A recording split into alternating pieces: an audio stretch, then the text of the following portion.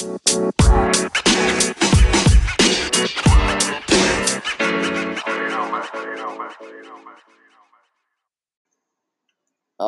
right, everyone. Welcome back to another episode of the Business Blast Podcast. I'm your host, Tyler Wagner. Today I have Csaba Tóth with us. He is the founder of ICQ Global, who developed the multi-award-winning global disc model to help others get ahead professionally and get along personally by making sense of why people think, feel, and behave so differently. So welcome to the show, man. Hi, nice to meet you. You too, man. Pumped to have you here. The first one we got for you is, what is the best story from your life that has an underlying valuable message? Right. Okay. Well, I lost my first business because I thought speaking the same language, having common sense, lot of qualifications and good intention were enough to lead and serve people. My best story is probably my worst experience. I've graduated from the #1 university in my field, and my dissertation was about how to create synergy and avoid problems in Eastern and Western European joint ventures. My research revealed a big gap in what they taught us at the uni, but I didn't pay too much attention to it because, we are not supposed to question scientific models that have been around for 40 years. So I just started my own company, a restaurant booking site. We started with 35 restaurants here in Brighton in the UK, and in 1 year we had 5,500. We had the fastest growing website with the biggest listing, and it also became a joint venture with a software company. It sounds like a success story, but I couldn't work with the other CEO, who was French, and we had to sell the shares and we got out of the business.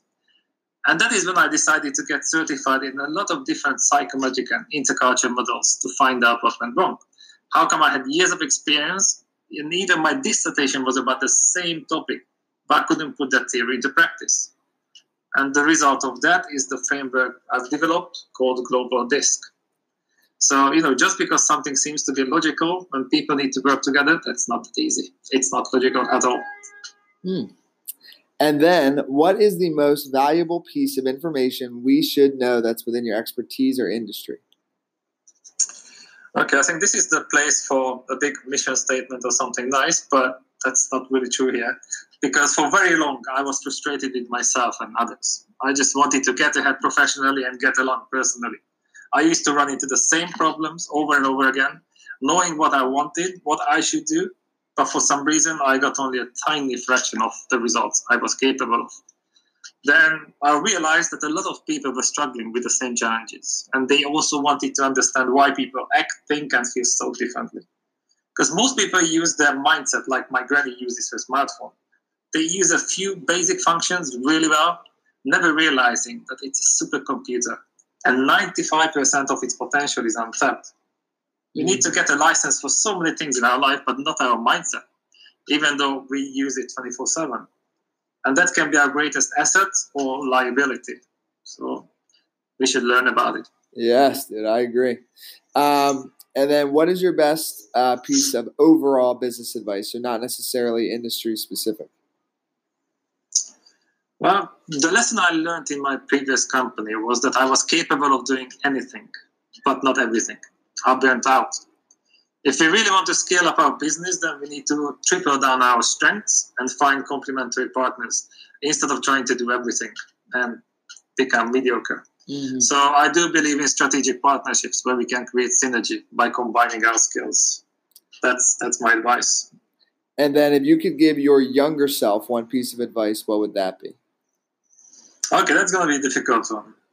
The advice is be blissfully dissatisfied and playfully disciplined.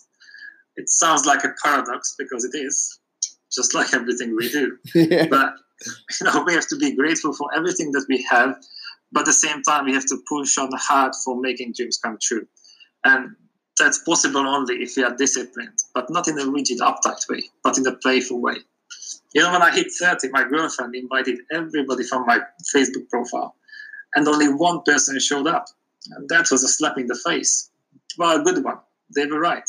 I kept saying no to every invite to go out, have a coffee, and people learned that I had different priorities. It doesn't matter what we say, what matters is what we do. And we always find some time for things we really want. Always. And then, in your opinion, what is the key to happiness? To me, it's progress. When I work on something I'm passionate about, it doesn't always mean that I'm smiling and bubbly. I'm definitely happy. Even the word passion comes from a Latin word meaning to suffer. But once we find a topic or vision we are willing to endure suffering, then progress becomes happiness because we are one step closer to our goal. And then what is the best book that you've read, and what was the number one thing you learned from that? Then it's probably Becoming Supernatural from Joe Dispenza.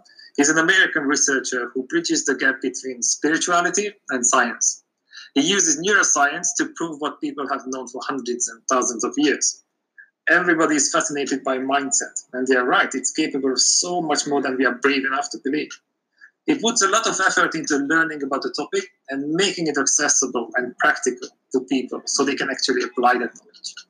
So the lesson I learned is that we need to connect with people at their level, speaking the language they understand, otherwise we lose them. If we really want to have a serious impact, then we need to uncomplicate our topic and present it in a way that people can use it to unlock their own potential and inspire others. And then what is your favorite quote and why? That would be, you cannot wake up somebody who is not asleep. I think it's a Native American saying, but I'm not entirely sure.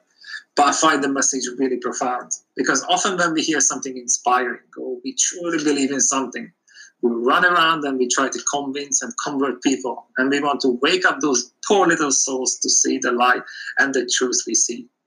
But that approach usually backfires. Would we want other people to hassle us with their worldview? Would it help us? Not really, indeed. Being right is part of our identity. If somebody questions our decisions and opinions, then it feels they are questioning us as a person. And it puts up most of us in survival mode, which immediately triggers the reptilian brain, so we shut down, freeze, or attack. And that is not very constructive, is it? No.